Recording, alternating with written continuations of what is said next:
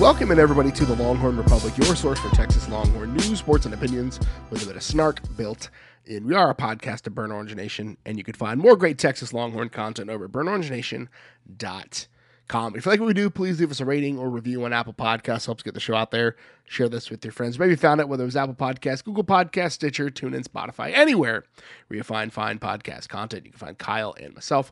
Connect with us on social media at Longhorn Pod on Twitter, Facebook, and Instagram, the Longhorn Republic. Or shoot us an email, longhornrepublicpod@gmail.com. My name is Gerald Goodwin. I'm your host this week, like I am every week. And I'm joined by a man who feels weird hating a dog mascot, Kyle Carpenter. Kyle, how are you? Huskies are majestic creatures. They're beautiful. When kept in appropriate winter weather, they don't travel well. They don't do well in the heat. They howl when they're indoors. You know, they need a lot of space outdoors in the cool weather. Just don't come to Texas, Huskies. So yes, I'm full on hating. I'm hating. No, I can't. They're majestic creatures, and I don't have any hatred for UW in general. But this should be a fun game. Like, I'm actually legitimately, if this was neutral and I had no rooting interest, this would be like a top 5 just interesting game. So should be fun. It's weird because I can always feel like I can find a reason to hate a team, right? There's always an easy way for me to like come up with a reason to hate. But like, I'm having such a hard time with Washington. Like, I like Michael Penix. I really appreciate Michael Penix. Huskies, I'm a dog person. Like, I'm a big dog person. Warren Moon, obviously, big fan of Warren Moon growing up in Texas, right? It's Lee. Bruce Lee. Let's not forget. Marcus Tuiasosopo, right? You love Tuiasosopo. Any NBC sitcom for the last 12-ish years has probably had some sort of UW representation, right? Like, sure. You're a fan of Community, you're a fan of The Office, right? Like, it's hard for me to find a reason not to like UW. So it is what it is. Like, this should be a fun game. Obviously, if they beat us, I'll hate them. But like, that's another conversation for another day. We are here to talk about the Washington Huskies. So we'll do 2 parts of this show today. We've got up front, Kyle and I will do our normal pregame preview. We'll talk about stats, breakdowns, that kind of stuff. And then we've got a special guest coming for the second half of the show. Gaby Lucas is one of the editors over at the UW Dog Pound. She's also a stand-up comedian, so it's looking to be like a fun conversation after the break, but we're excited to have her on to help us preview the show, and we're excited to get to talk a little bit more football at least one more time. So let's jump right in. There's a lot of like narrative to this bowl game, right? Texas is facing number 12 Washington at 8 p.m. on the 29th, 8 p.m. That's God's time. Central Time, 8 p.m. Pick your narrative, Poison, right? Like, you've got Steve Sarkisian playing against his first head coaching gig, where he's there for 5 years before he left for USC. Pete Kwiatkowski came to Texas this 2 years ago now, after spending 6 years as the defensive / co-defensive coordinator alongside a guy who they just fired from their head coaching spot, I believe. But that's another conversation for another day. Kalen DeBoer came in and really kicked butt. Like, Michael Penix coming in helped him quite a bit, right? You come in with a new quarterback, Pac-12 coach of the year, right? Going from 4-8 to 10-2. That's a night and day improvement, right? First bowl game for the Huskies in 3 seasons, right? There's a classic Holiday Bowl between these teams in 2001. Like, there is a lot of narrative here, but really for me, and Kyle, feel free to push back on this, like, my big narrative that I'm looking at, I think this is going to be a fun one to watch because there's going to be a lot of offense. Yeah, I mean, look, you referenced it, right? The last time these teams met in 2001 in the Holiday Bowl set a lot of records for Texas, passing the ball for, just the points scored. I mean, it was a 90-point affair, and that was all in the second, third, and fourth quarters. They both put up goose eggs in 2001 in the first quarter and then scored 90 points in 3 quarters, which is wild. And it was a wild ride. Neuheisel versus Mac Brown. Texas won that. It was an interesting year and set up some good things to come, of course. But Applewhite, 473 yards in that one. I mean, it was just a crazy game. I think Derek Johnson had 7 tackles, a sack, and an interception. Gerald loved little Derek Johnson stats. Always. It's been an interesting time, right? We've talked about Texas has been in its darkest decade. It obviously had probably its brightest decade that preceded that. Since that game, Texas has gone through a lot, and so is UW, right? It's been not parallel, but it's been interesting. You mentioned 2019, Chris Peterson kind of left, and he was the stabilizing force after Sark kind of laid the foundation for that program. But Texas has gone 13-4 in 17 bowl games since then. Washington's gone 4-7 in 11 bowl games. Of those 11, Sark got them to 4 of those 11 and won 2 of the 4. Peterson was very good, but again, Sark should get his credit certainly for what he did there. It took 2 years to turn around. They've done it in 1. I think Kalen DeBoer is a good coach. I think Penix is fun. I think there's a lot to really like here. The Big 12 has been dominant against the Pac-12 and Alamo Bowls, including Texas, whomping both of their last couple opponents in Utah and Colorado. And so it's going to be really interesting for me. The Sark PK, against former school narrative, offense versus offense narrative, UW, all their guys opting in, some of Texas opting out. There's going to be a lot to talk about, and you can pick any one. But I just think really, again, you're probably going to see 20 years later, 21, I guess, years later, in my opinion, probably a pretty close game with a ton of offense, so it should be fun. It's blunted a little bit from the Texas side because obviously Bijan Robinson and Roschon Johnson opted out of the game, but I think we know Keelan Robinson and Jonathan Brooks and Jaden Blue all are very talented people. I'm really excited for the JB2K era to come sooner rather than later anyways, but Michael Penix is back for Washington, and so just looking at the tail of the tape between the two teams, it's obviously a little skewed because these advanced stats and things like that don't necessarily take into account departures or things like that. But I mean, Washington rolled off 6 consecutive wins to finish the season, right? They didn't have to play the toughest piece of the Pac-12 this year, but still they beat the teams in front of them, and you can't fault them for that. Of the 4 teams that they played with winning records, they beat Oregon and Oregon State, and then they lost to UCLA. They lost to UCLA and lost to Arizona State, who was 3-9, I think, finished the year. So there's that as well. But the FEI likes them, right? They're the number 20 overall in the FEI, number 5 offense according to the FEI. They're the number 89 defense according to Fremo's ratings. The S&P Plus likes them a little bit more. They're the number 17 overall team, number 11 offense, not quite as highly rated, but the number 59 defense. So likes their defense a little bit more. Bill Connolly and Brian Fremo disagreed, so I don't know what to do when dads fight. It's interesting. I think they're probably somewhere in the middle of those, right? I think their offense is probably top 10. And if you just look at passing offense, they're utterly elite there. I think their defense has flashes. I think both, opponent adjusted is an interesting thing, right? They played 4, like Gerald said, 4 total teams with winning records. 2 of those were wins, and they were good teams, right? One of those was an 8-point loss ranked to UCLA, but that's all they played this year with winning records. Their opponents went 64-80. Even their FCS school that they played went 4-7. No one was any good. Colorado, one of the worst teams in college football history this year. Coach Prime has a big task on his hands, and I think he's going to certainly make some quick, big improvements from where they were. They were bad. I mean, losing every game by 50 points bad. And it wasn't that much of an outlier for the bottom half of the Pac-12. You saw Stanford 3-9 was really bad. And that Arizona State team 3-9, but did get a win over them. Arizona, Cal 5-7, 4-8. Even Michigan State's not their fault. They didn't schedule thinking they'd be bad. But they ended up being a bad team, barely getting their 5-7 mark. So it's hard to say. Because Washington definitely had a much weaker strength of schedule than Texas. But, you can't discount, and I think some of these models take some of that into account, just how good they were, in the best teams they played them well. Like I said, you can't really fault them for who they played, right? They took care of business against all but 2 of the teams on their schedule, right? They were in a weird tiebreaker situation for the Pac-12 championship, right? They could very well be playing in the Rose Bowl right now. That's the caliber of team that they are, so we can't really take anything away from that. But they lead the nation in passing, they lead the nation in third down conversions on offense, and that's a scary situation for a Texas defense. When Texas gave up in 2 losses more than 330 passing yards, right? And Penix has already said he's coming back. He's likely a early season favorite for a Heisman, right? Caleb, it's going to probably come to the Pac-12 again next year.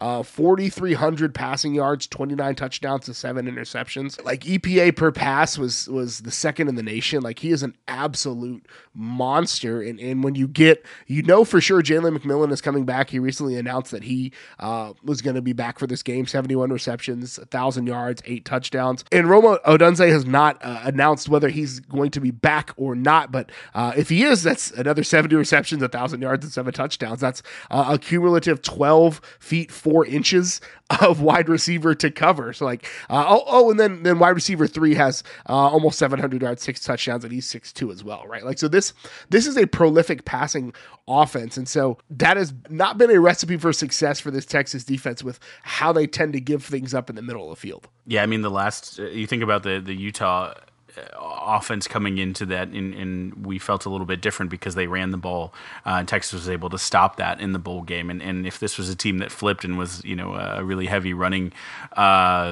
offense, Texas defense has stepped up against some really good running backs all year, and especially down the stretch, they've been very good at stopping the run. The pass has been interesting. Texas has been a little bit more susceptible to long extended drives with, people taking the easy stuff, dink and dunk passing. It hasn't necessarily been what Washington likes to do, which is fast, not necessarily go deep, but, medium to deep all the time, like just pushing the ball. Think like a fast break style in basketball of offense. And so it's interesting because they don't run the ball a ton. They have 2 pretty decent running backs. What a fantastic name, Wayne Taulapapa. Name of the year, team of the year, all name team there, 779 and 10 touchdowns. Cameron Davis, 522 and 13 touchdowns. So they will run when they get in the red zone and try to punch the ball in there. But I mean, I think, and Penix had 4 rushing touchdowns, I think, on the season as well. But the majority of what they do and what they want to do runs through Penix and runs through the air. And so Texas, they've had some time. There's no excuse to not know what's coming and have the time to scheme for it. And Kwiatkowski, see if he can dial something up against his former friends. But yeah, it certainly is a little bit scary when you think about from Texas defensive side of things that it's going to be tough. I mean, no one has really done it very well all year. Even in their losses, they put up points. This is an offense that scores, that moves the ball. They have a good offensive line. I mean, like 3 guys, I think, who got Pac-12 honors, 1 honorable mention, 1 second team, and Jackson Kirkland was first team. But honestly, across all 5 of their linemen are pretty solid. So they could do a lot of things if they needed to run the ball. I don't think you're going to see that. They're decent run blockers as well. But they're going to drop back and they're going to spread the ball around and they're going to throw it deep. And Texas has to be ready. Yeah, I mean, Texas absolutely does have to be ready. And I think, thankfully, Texas has shored up some things. Keondre Coburn's kept going to play in the game, at least, but we haven't heard that he's not playing in the game. We haven't heard any reporting that he's not going to be playing in the game. And so this is going to be a good-on-good matchup in the trenches. I think Washington's line is really good. Texas's defensive line has really improved, and especially we saw what they did in the last several games. You saw what they did against Baylor. They were incredible against that Baylor passing attack that really wanted to spread the ball out. Now, that being said, Michael Penix is significantly better than what Baylor trotted out there. And if you watch their bowl game, that is confirmed that Michael Penix is way better than whatever Baylor's trotting out at quarterback. So like that to me is the antidote for a high-powered offense is kind of what Texas does and where Washington is susceptible, and that's in the running game, in the ground game, right? The Washington defense, they're 33rd in the FBS in rush yards allowed. They're giving up 127 rush yards per game, 3.5 yards per carry, right? Where Texas is without Bijan Robinson and Roschon Johnson. We do know that Jonathan Brooks has a little bit of Bijan in him. Like he is not on the level of Bijan, at least from what we've seen thus far, but the guy's got his own thing going, and I kind of like the way his game is. Keelan Robinson probably is back for this game. Might be back next year. Jaden Blue probably going to get some run as well. Texas will run a little 3-headed monster there in the backfield. And so I think especially for a ball hawking defense or a defense that wants to try to take the ball away from you, and a defense that really wants to try to pass rush even if they're not as successful with it, like keeping the ball on the ground, giving it to Jonathan Brooks, giving it to Keelan Robinson, giving it to Jaden Blue, and letting them run behind the Texas offensive line that's really coming on as of late, I think seems like a winning proposition for Sarkisian. Yes, I mean, I think Texas's biggest, to go back, defensive, opportunity is exactly what you said, Gerald, to control the ball as well, right? Is to, though Washington is much better at defending the run, is to try to establish that, is to be a balance. And I think that's Sark, right? I don't think Sark will ever be accused as much as, he got shine during his Alabama years, especially for getting receivers, being a receiver-driven offense. I mean, he's always called a balanced game, and he prioritizes that. And so I don't think, even though Washington will be scoring points, I don't think Sark's going to get into the, oh no, I need to throw the ball 50 times and give up on the run mentality. I do think Texas, again, Washington is a good run defense. I still don't think they're elite, but I think they're a good run defense, and I think Texas just needs to get enough. They need to use that line, set up some good throws, really get in the RPO game, right? If they can get Ewers on some glance routes, some good easy throws early, get the run established, it might open up some double moves. We know Xavier Worthy can beat just about anyone in the country on a double move. We know that Washington has struggled at the cornerback position, and so there will be some plays where Texas wide receivers get open, right? It's up to Ewers to hit them. And I could see a world where this is a springboard game, right? Where UW has, this is our team. Next year, Penix opting back in and stuff like that. I mean, they're building momentum for next year. For Texas, this is, what do we have? We're finding out a lot without, Bijan there, what the running game looks like with, DeMarvion Overshown gone on the defensive side. But I think Quinn Ewers has a chance to step up and put his mark on this game and really put his mark and momentum heading into the 23 season. And so I don't think that's lost on him. So I'm hoping that, ball control, right? This is not a defense that takes the ball away much. And so that's good, right? But Texas doesn't want to change that for them. Ewers needs to be smart with what he does. Take your shots, but just make sure there's no silly turnovers, right?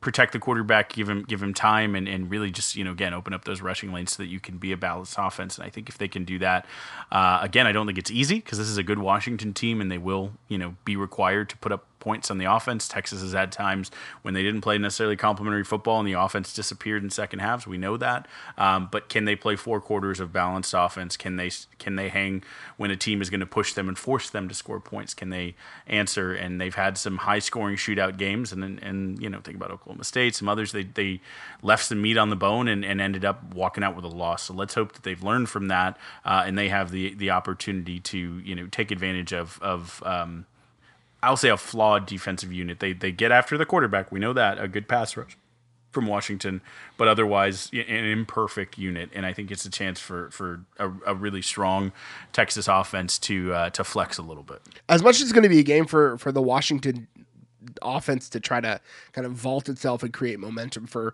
honestly a run at a Pac-12 and college football playoff appearance next year. Like, this very much could be like the Quinn Ewers like get right game. Like, the narrative around Quinn Ewers this year has not been positive. It was coming out of the Bama game. It was very much like everybody loves Quinn Ewers, and then he kind of was cheeks when he came back. Like, it's just like he hasn't been the same quarterback he was during the first quarter of Alabama. And I'm still waiting on the injury was worse than we thought it was, and that's why a lot of these things are happening, right? Like, he's gonna. I would bet like.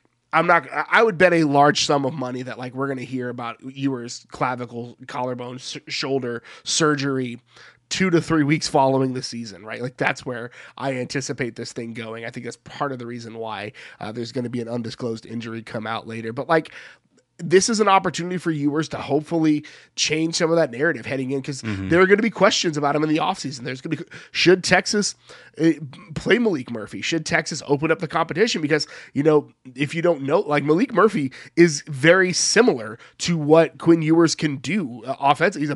But he's a bigger body. He could take more damage and abuse, right? He's got a big arm. He was Sark's guy at Alabama. He was Sark's guy when he came over to Texas. So Maalik Murphy's no slouch. And I think bringing him in, and obviously the Arch Manning conversation is going to be a dumb one that people are going to have. Arch Manning's not going to play next year. We'll put that to bed now. But this is an opportunity for Quinn Ewers to come out and Xavier Worthy to come out with his new number and really turn over a new leaf and hopefully get some things going and set themselves up on the positive trajectory for those two guys, especially what could be their last year in college. Exactly what I was going to say is there's a guy who I think wants to leave a mark in this game, in Jordan Whittington, right? A guy who's not been healthy at the end of years previous, gets to play in a bowl game here, and whatever happens with his future, at least end this season, this specific season, making a mark. So I think Whittington, Sanders, they don't really have an answer for those guys in the middle. Their strength, their ability to get open, the good hands there. So there's weapons. I do think Worthy though will be featured early and often, right? He's a guy who has something to prove. And as much as this is a get right for Ewers, I think for Worthy as well, guys who've had interesting narratives, both the super duper incredible highs and then probably some overreaction lows in narrative and people responding to them, but both have incredible talent, right? Penix is a guy who's proved it at the quarterback level at NCAA at 2 different schools and this year at the highest. Ewers, though, has all of the talent that anyone has ever dreamed of. And so it's just a matter of, can he get to that production, right? And he's a freshman, we know that, but you're basically looking at two people at the opposite ends, right? An underrated guy who came in and just produced, bonkers way over his potential, and then a guy who we're waiting to see it from. And so it's interesting to watch them almost from two different lenses, almost like two different beings, right? You have an experienced quarterback who'll be coming back next year for a super senior year, and then everything freshman who's just getting his feet under him, and a bowl game to kind of measure where you're at, right? The last time we played, when I talked about that Major Applewhite, it was a quarterback controversy, and he was the guy who finally got it done at the end of his career. It was his last game as a Longhorn when he set that record. Ewers has a lot more to go, and it'll be interesting, though, if we talk about this game, if there is that hope where he gets to that trajectory that we've talked about. Could it be this bowl game that wraps out a freshman year and then gives a whole offseason of fodder to talk about the potential that's there? So let's dive in and really what the people came for, Kyle. Podstradamus picks, right? We ended the regular season with a bit of a come from behind tale. I led for most of the latter half of the season, and then I botched it in the last week of the year, and you have a 15-14 lead. You have to just hold serve, right? If you get one right here, it's at least a tie. So, Kyle, what is your first Podstradamus pick of the year? I think that the Texas offense will look to stay balanced. They will run and they will pass, but I do think you will get a heavy dose of Xavier Worthy. And so I'm just going to go out and say it. I think Worthy will get double-digit targets in this game. I hope he can turn those into catches, but I think Xavier Worthy will get double-digit targets in this game.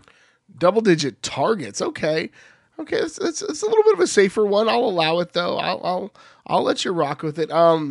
Hopefully that happens. I mean, I don't know who else they're gonna throw it to. Jordan Whittington probably, Javian Sanders probably, but that's okay. So I'm a firm believer that I think Sark has seen the efficacy of his offense when they run the ball and try to keep a high-powered offense off the field, right? That was the game plan against Baylor. That was the game plan against Kansas. It was a game plan against a lot of teams this year. And so I think even with the absence of Bijan Robinson, I think this is a JB2K game. I think JB is going to go for 110 yards, at least 110 yards in this matchup. I'm just putting it out there. If I'm going to lose, I'm going to lose riding my dude. Like, that's what's going to happen. I love it. I actually mine literally was about to be Texas will have a 100-yard rusher in this game, even without Bijan. But I like that. I wasn't going to take JB off the table. That's your guy. Will always be. I appreciate it. Gerald was early on that, so I won't take it away. But on the defensive side, Gerald, I think that Texas is going to have a lot of opportunities with passes thrown against them to get some takeaways. I think Penix has been fantastic this year, like just really efficient. He's completing 66% of his passes. He only has 7 interceptions. He's been very efficient. I think, the way you can stop a high octane offense like that is take the wheels out, right? You can sack him. You can get him in tough situations. But I also think, taking the ball out of their hands is the most effective way. So I think though Penix only had 7 this entire season, I think they will get at least 1 interception. Whoa. Okay. That's a big claim. Kyle, swinging for the fences on that one. I'll appreciate that one. That one's leaving the door open for a brother, which I appreciate so much. So here's where I'm going. Here's where I'm going. This is probably going to be the one that officially puts the nail in my coffin, but it is what it is. I've got to be perfect this week. But again, Coach Royal, dance with the one that brung ya. Kyle made his comeback this year, by the way, stealing this from me. So I'm going to go and steal it back in the last week of the season. I think even though Washington has not given up a ton of sacks, I think the Texas pass rush has figured it out in these last few games. And I think even in spite of Washington's stellar offensive line, I feel like this Texas defense, and they did it last year in the bowl game too, against Utah, who Utah has a good offensive line. I really think that the pass rush is going to have a say in this. I think PK is going to want to make his mark on this game. I think Snacks Coburn is going to want to go out and collapse the pocket and cause havoc like he has all year. So I think Texas comes away with 2 sacks in this matchup. I like that. Just a reminder for the listeners, Washington has given up 7 sacks in 12 games for 54 yards. So Gerald putting himself out there. I mean, if you're going to win it, you're winning it on the ledge. I like that a lot. 2 sacks for the Texas defense.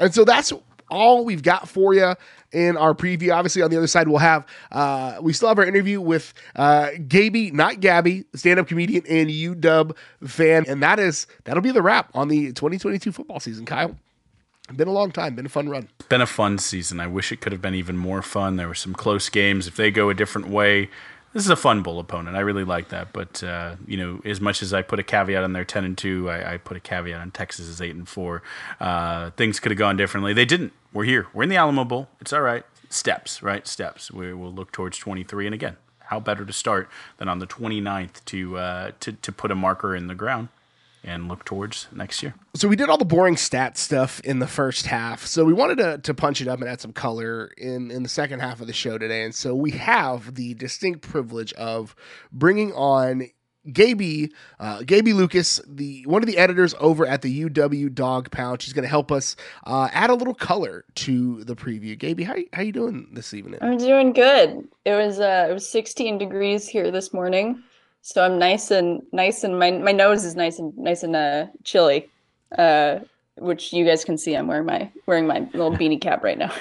we are, it is rare for us. I'm in a t-shirt because my wife has it on like 85 degrees in the house. Texas people don't know how to handle that. So you're like little beanie, we go the other way. It's absolute wrecks our productivity. People are just hunkered down because it's freezing here. I mean, in fairness, we're just like I could almost ice skate outside with how frozen the roads are. So that's not considered that normal here either. But I guess we're handling it better than you are.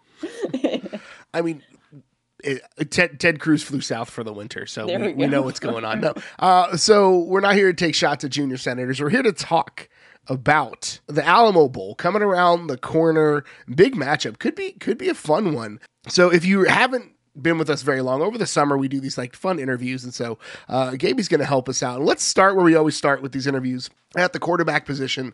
Potentially the biggest storyline coming into this from the Washington end is quarterback Michael Penix has announced that he's going to play in the bowl, come back for it, one last ride situation.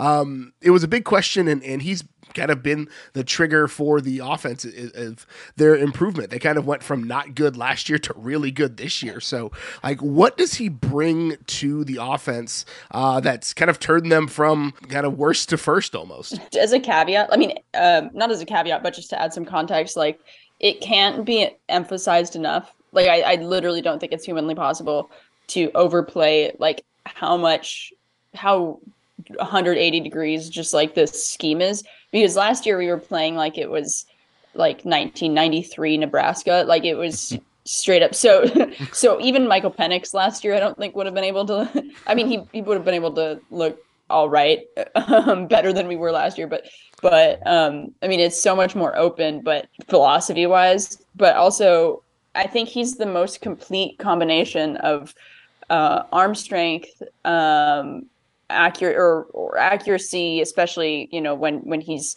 not on the run, but just being able to be mobile and throw, which to me is a little bit different than like taking off running and throwing on the run. But also he's a lot of times you see quarterbacks that have a lot of physical talent, and even maybe they're really accurate and have a really good arm, but maybe don't have it so great between the ears. And like Jacob Eason was kind of a good example. Like he could Uncle Rico it, and he was a fine college quarterback. But like watching Penix diagnose defenses, and both pre-snap and react quickly post-snap. If he is a little bit under, I don't want to say under duress because we protected him really well this year, but not everything goes 100% according to plan post-snap, and he's still really good at adapting to that. Like there's a clip someone found from the Michigan State game of him calling out the snap count and protections and stuff and yelling out to the Michigan State defense, "You're dead ass wrong." And I'm like that sums it up.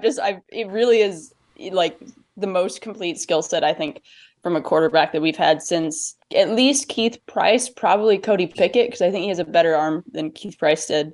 So I mean, that's if we're going back to Cody Pickett, that's 20 years.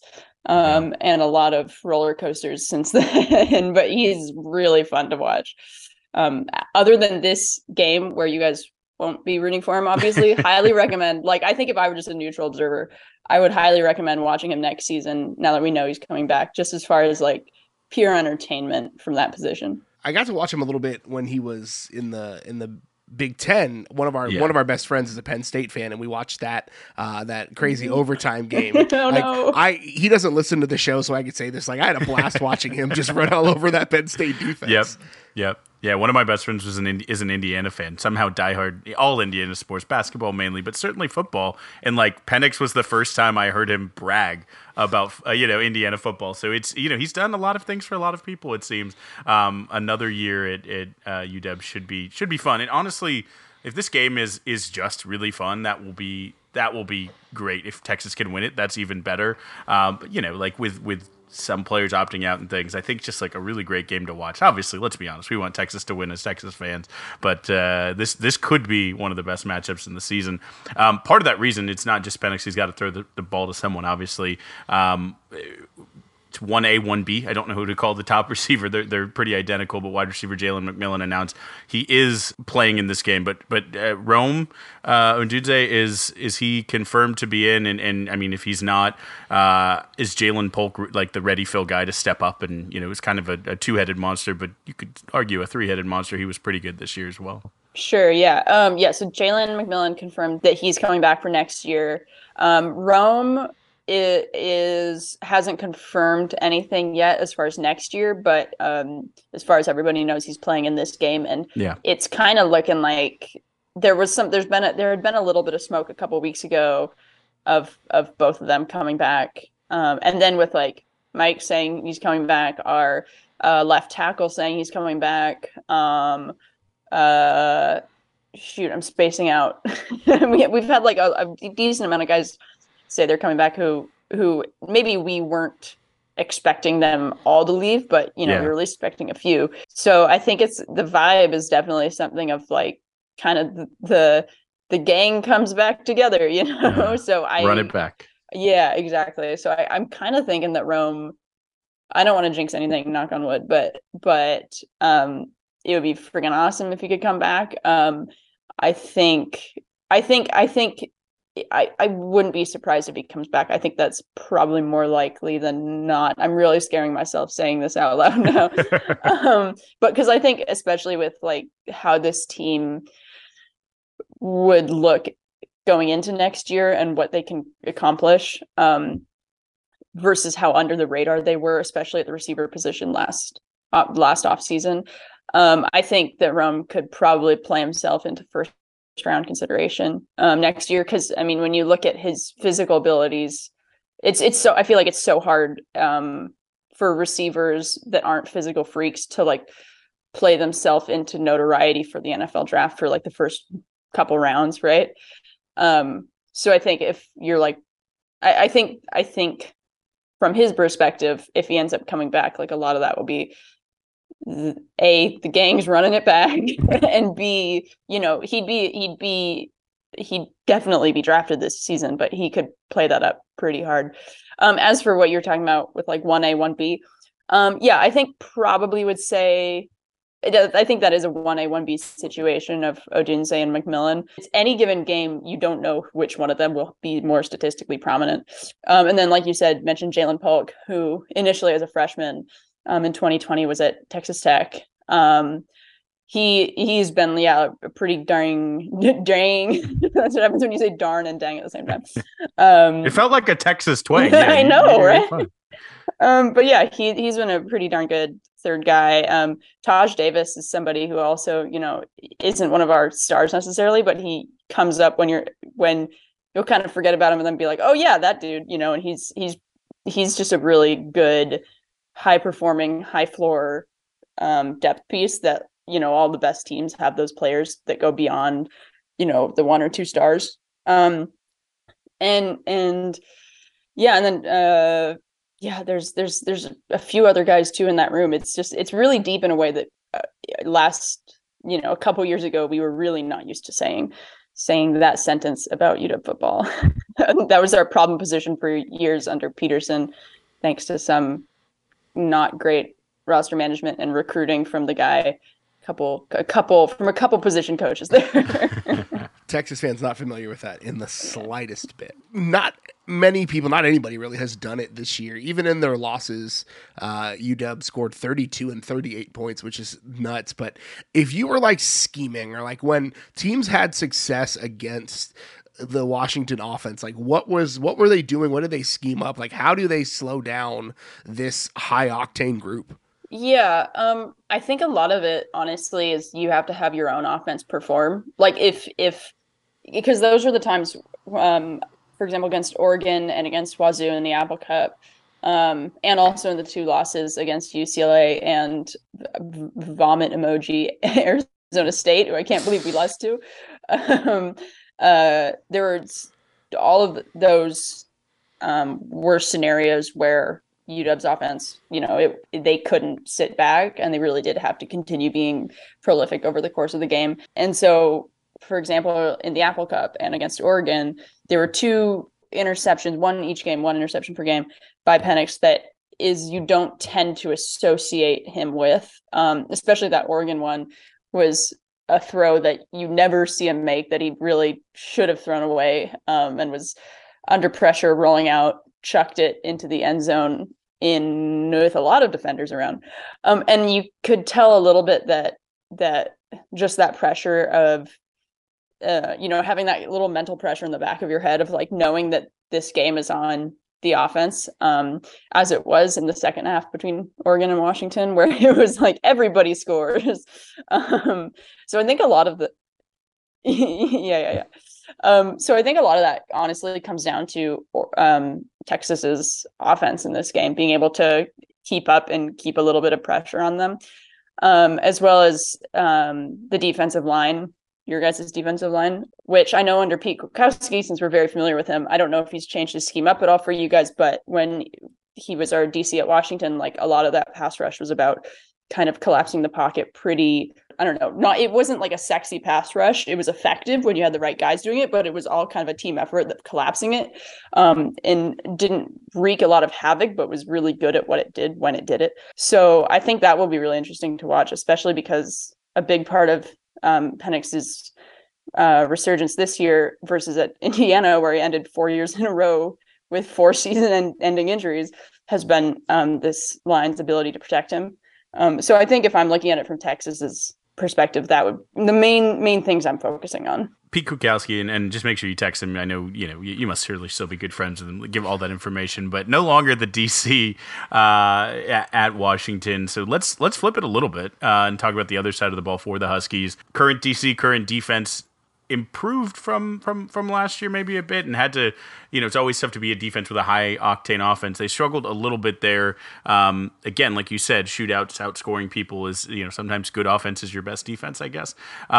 What's been the biggest flaw, I guess, in the Washington defense as Texas fans watch this game and they're looking at how Texas, Sark will have something schemed up against that defense? What's been the story of that Washington defense this season? Yeah, well, there's a couple things. Last year, schematically up front, pretty much last year, it was a very exaggerated version of how they'd been for a really long time under Lake and Kwiatkowski, where the secondary was incredible, and the run defense, I should say the pass defense, specifically the secondary, was really, really good.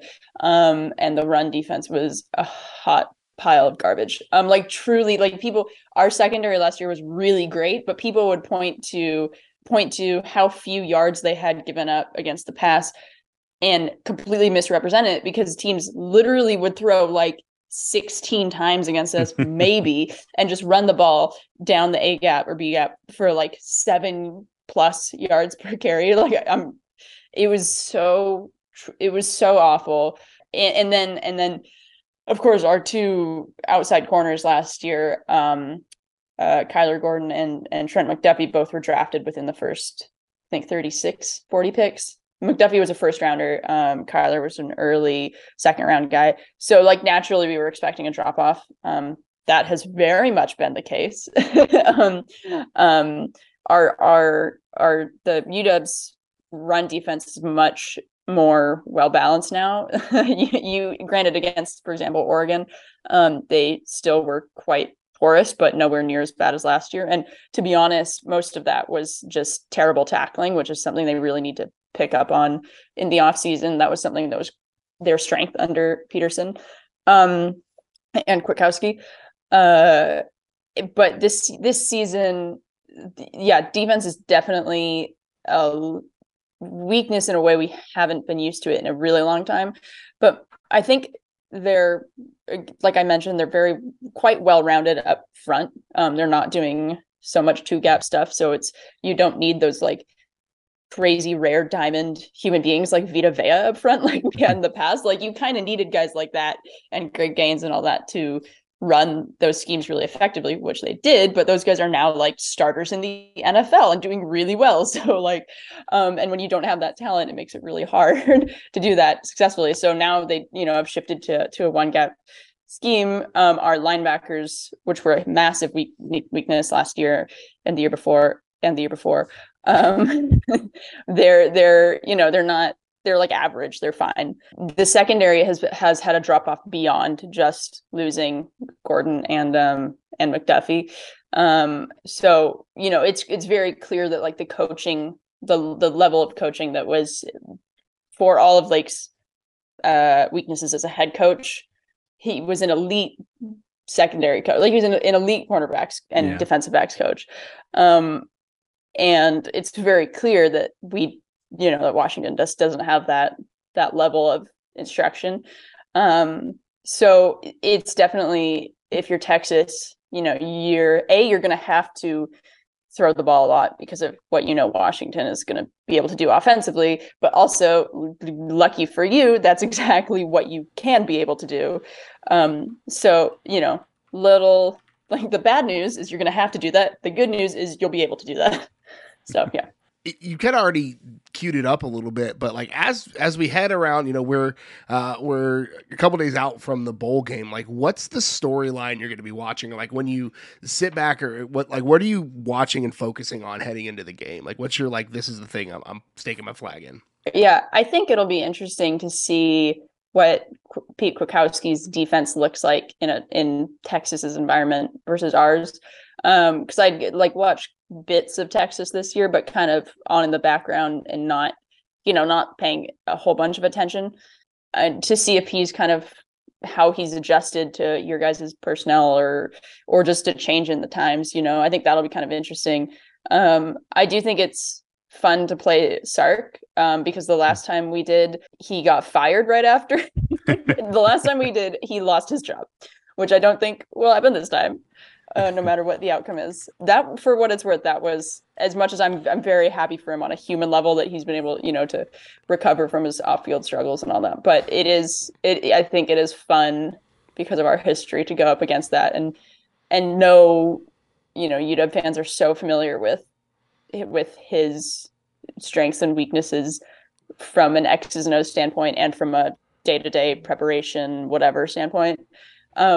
I also just think it's going to be fun to watch UW knowing that, for example, sorry, I was spacing out on who's coming back. Like, our two best edge rushers are coming. One guy graduated, Jeremiah Martin, who was previously at A&M for a year or two before.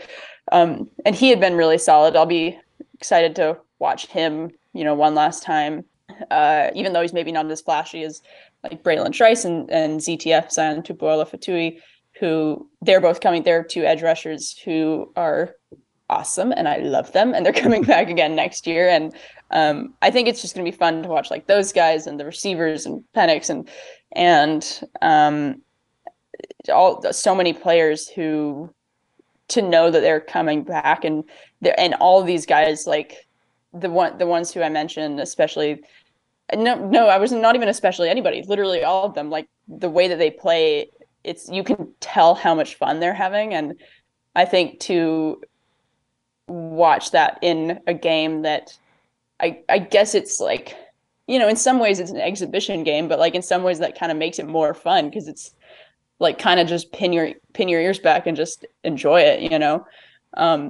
So I think it's going to be fun to watch that with the knowledge of how many of these players that this isn't our last time seeing them, because I think for the second half of this season, I can't speak for everybody, but for me, it was so much fun to watch, and it felt a little bit like, appreciate this for now because it's only going to last like a couple more weeks before this is over, before the season's over, and then they'll leave and we'll rebuild. So I think it's going to be fun to watch and knowing how much fun season has been, and knowing that it's not over yet, just from what would you call it? Not a human interest standpoint, but for lack of better words, I'll call it that. So this is not our show notes, Kyle. We're going rogue here, but like you brought up a good point. Like, what do UW fans like feel or think about Steve Sarkisian? He was there for 5 seasons. Like, kind of turned him around in a short amount of time. The Tyrone Willingham era was one that I think probably most UW fans treat it like Texas fans treat the Charlie Strong era. We're just like, we don't talk about that point in time. Yeah. But like, what do UW fans think about Sark? Yeah, I mean, I think even comparing it to the Charlie Strong era is not doing it justice. Like we went winless, although fair play to Colorado this season, who I think was actually worse than UW's winless year. If you look at like the magnitude of how much they sucked, on a game per game basis. I think UW fans, generally speaking, I think it's a pretty diverse viewpoint. Like there's a lot of people who appreciate what he did, but also we were like, pretty ready. Like when USC hired him, we were like, oh really? Like, like you're going to pay us to go hire Chris Peterson? Like, okay. It definitely was though. I remember like walking around, I think I was like early high school I think I was in high school at the time, and seeing like that we had the I Bark for Sark like thing. Like it was definitely at the time when he was hired. I think we were so beat down from Willingham tanking the program, and before that, like Gilby had, it had been on a really long slow downward trajectory. So everybody was appreciative of him. The first few years. After a while, it became pretty clear what his ceiling was, and I think at the time, a lack of attention to detail, which meant, you're like, all right, well, we're clearly until you improve your attention to detail as the head coach of a massive, like that operation in college football, especially at a Power 5 level, is so huge. Like you can't really be all over the place on your own end and then expect everything to work out. I think with his like personal history post UW, I think a lot of people are kind of, happy for him just to see him, kind of make a comeback as a person. He definitely, didn't have the best reputation off the field, around Seattle. So I think it's kind of a complicated thing of just kind of being happy for him, both for what, how down bad we were when we hired him, and for him now, kind of rebounding. And at the same time, UW fans definitely do like to somewhat make fun of him for whatever. But yeah, I think that is a really interesting question, because there's a kind of diverse set of attitudes across Washington, and I don't think there's an easy answer to that, but I did my best. You did a great job. You're not a monolith. You spoke for the entire fan base, and you did wonderfully. I always speak for the entire fan base. They all agree with me. I like it. Also, for context, according to FEI, this year's Colorado team was worse than that winless UW team. Yes, that doesn't surprise me at all. I mean, we almost had one win if it weren't for that bullcrap excessive celebration penalty against Jake Locker that like pushed the extra point back. And it was against BYU too, and they're just the worst.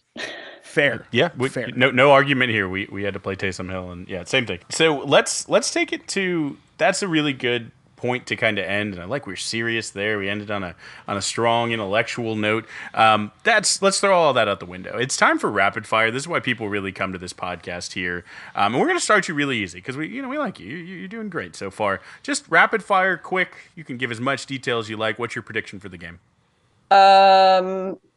Let's go with. You can make the homer pick if you want. We won't judge you. I'd say 38, 35-ish UW probably.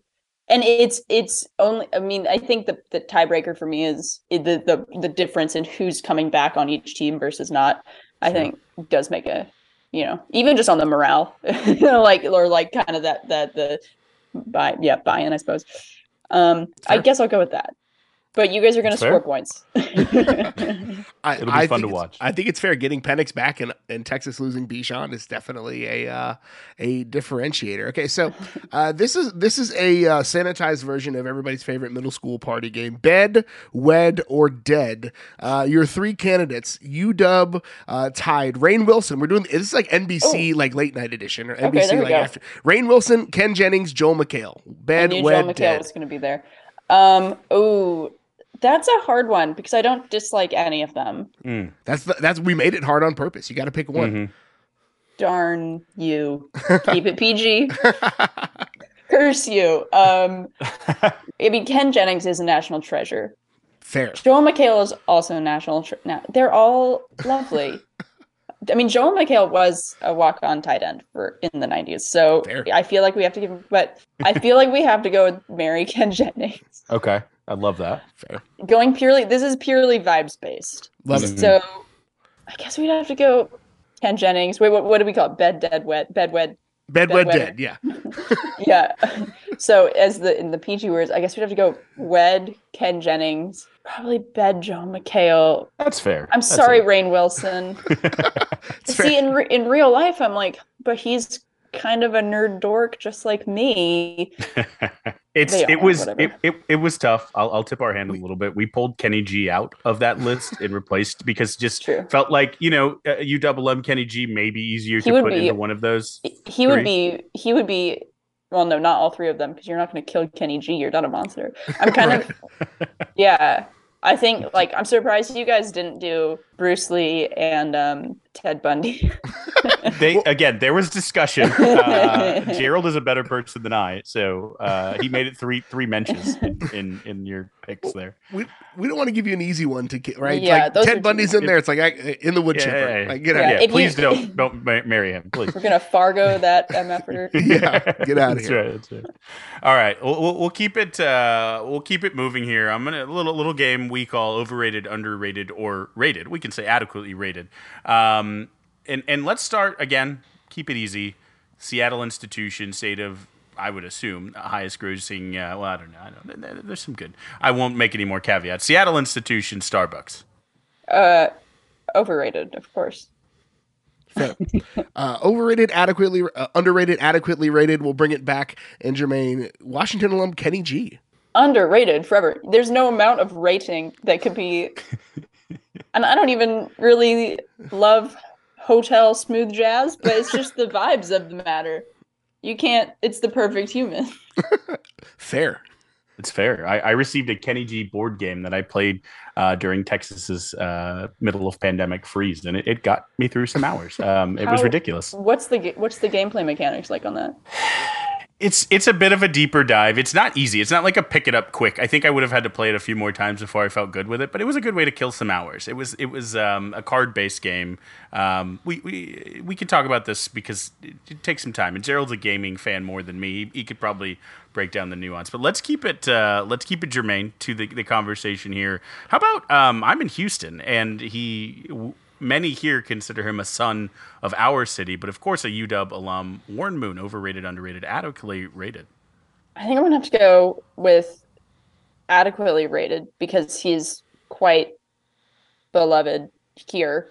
Has had some off-field troubles, but not a, mostly good. But no, he's, yeah, like his, I don't know if this picture is famous in Texas or in Houston, but that picture of him in I think it's the 78 or 79 uh team with our Malamute at the time, the mascot, and like, is that a famous picture nationwide or like Oh, if everywhere it's a with famous Warren? picture nationwide, but Gerald and I are just general sports heads. Yeah. Is You know it the one I'm so? talking about? Oh yeah. I do, yeah. Yeah. No, yeah, no. I think Warren Moon is definitely like generally considered in the Mount Rushmore of UW quarterbacks. So like I think I'd have to go properly, if not to take away from 10 things I hate about you, but to take away from 10 things I hate about you, properly whelmed.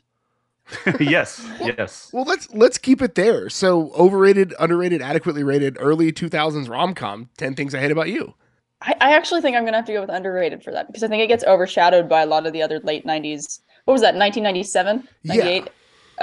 Yeah, it gets under it's I think this Stadium High School from 10 Things I Hate About You, which is down in Tacoma, not Seattle, is I think properly appreciated by like those who know. Like it's the Mm. like if you know high school because it's so just like rad as hell. I mean, crap. No, you're fine. Oh, I made You're it so good. long. You're good. No, Uh-huh. that's fine. That one's fine.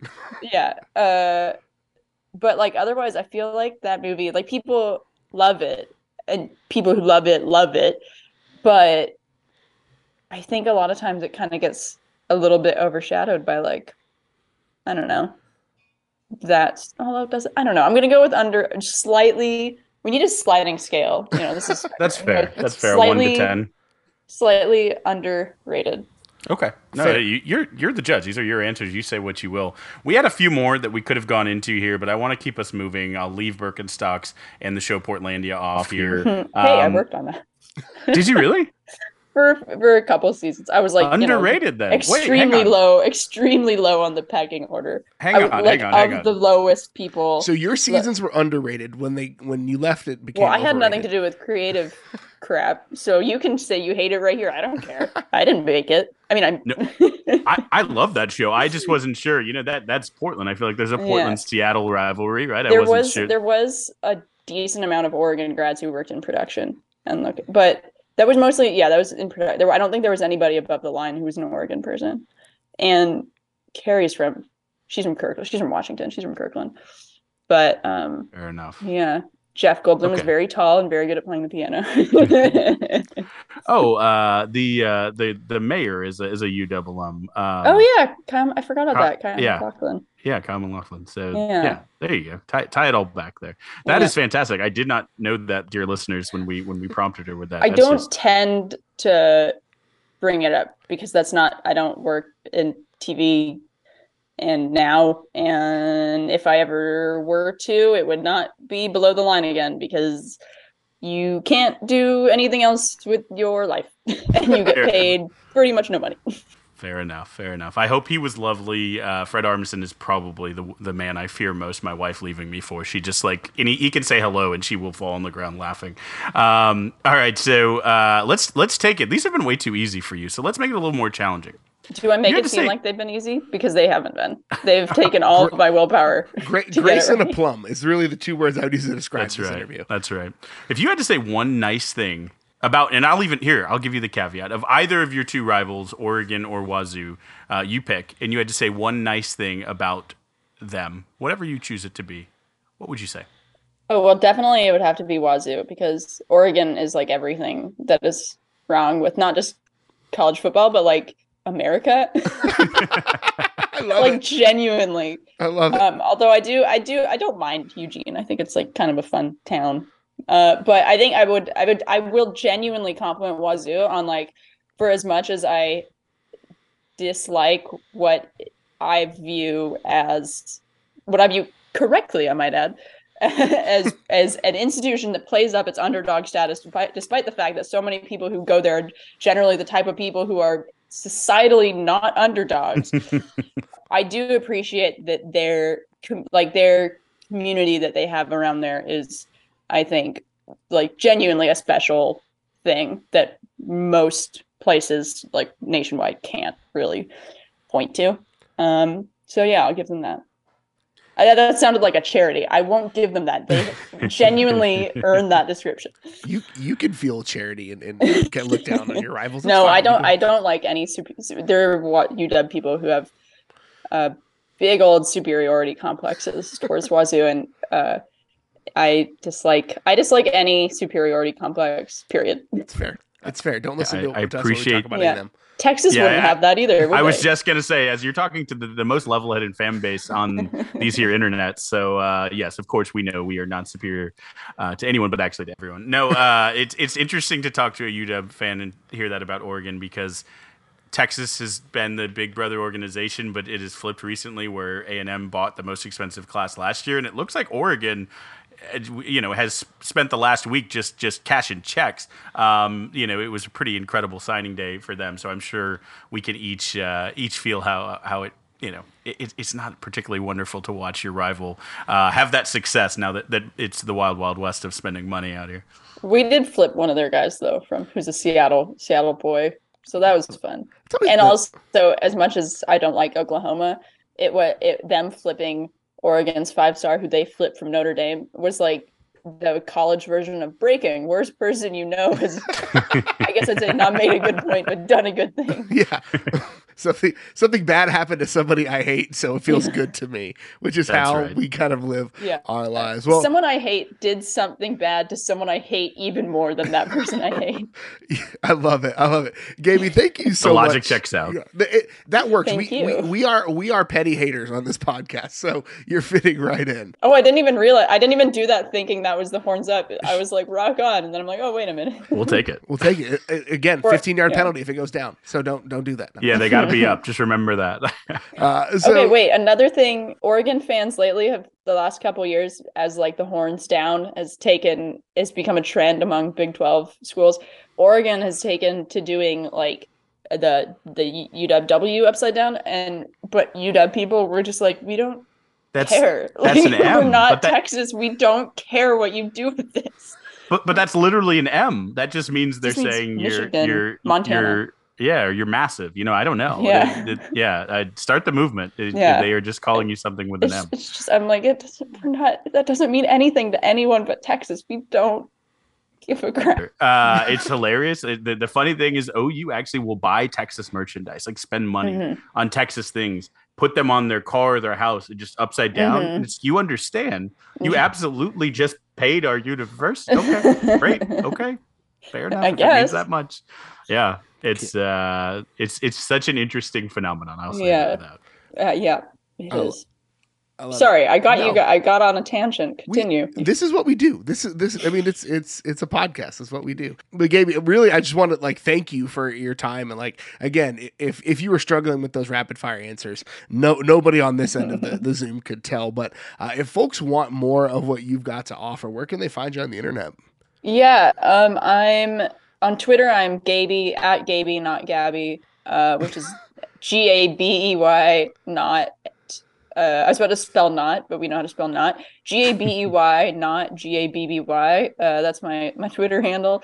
I am on Instagram, and I don't use it that much, but I need to more because that's the way the stand-up world is going.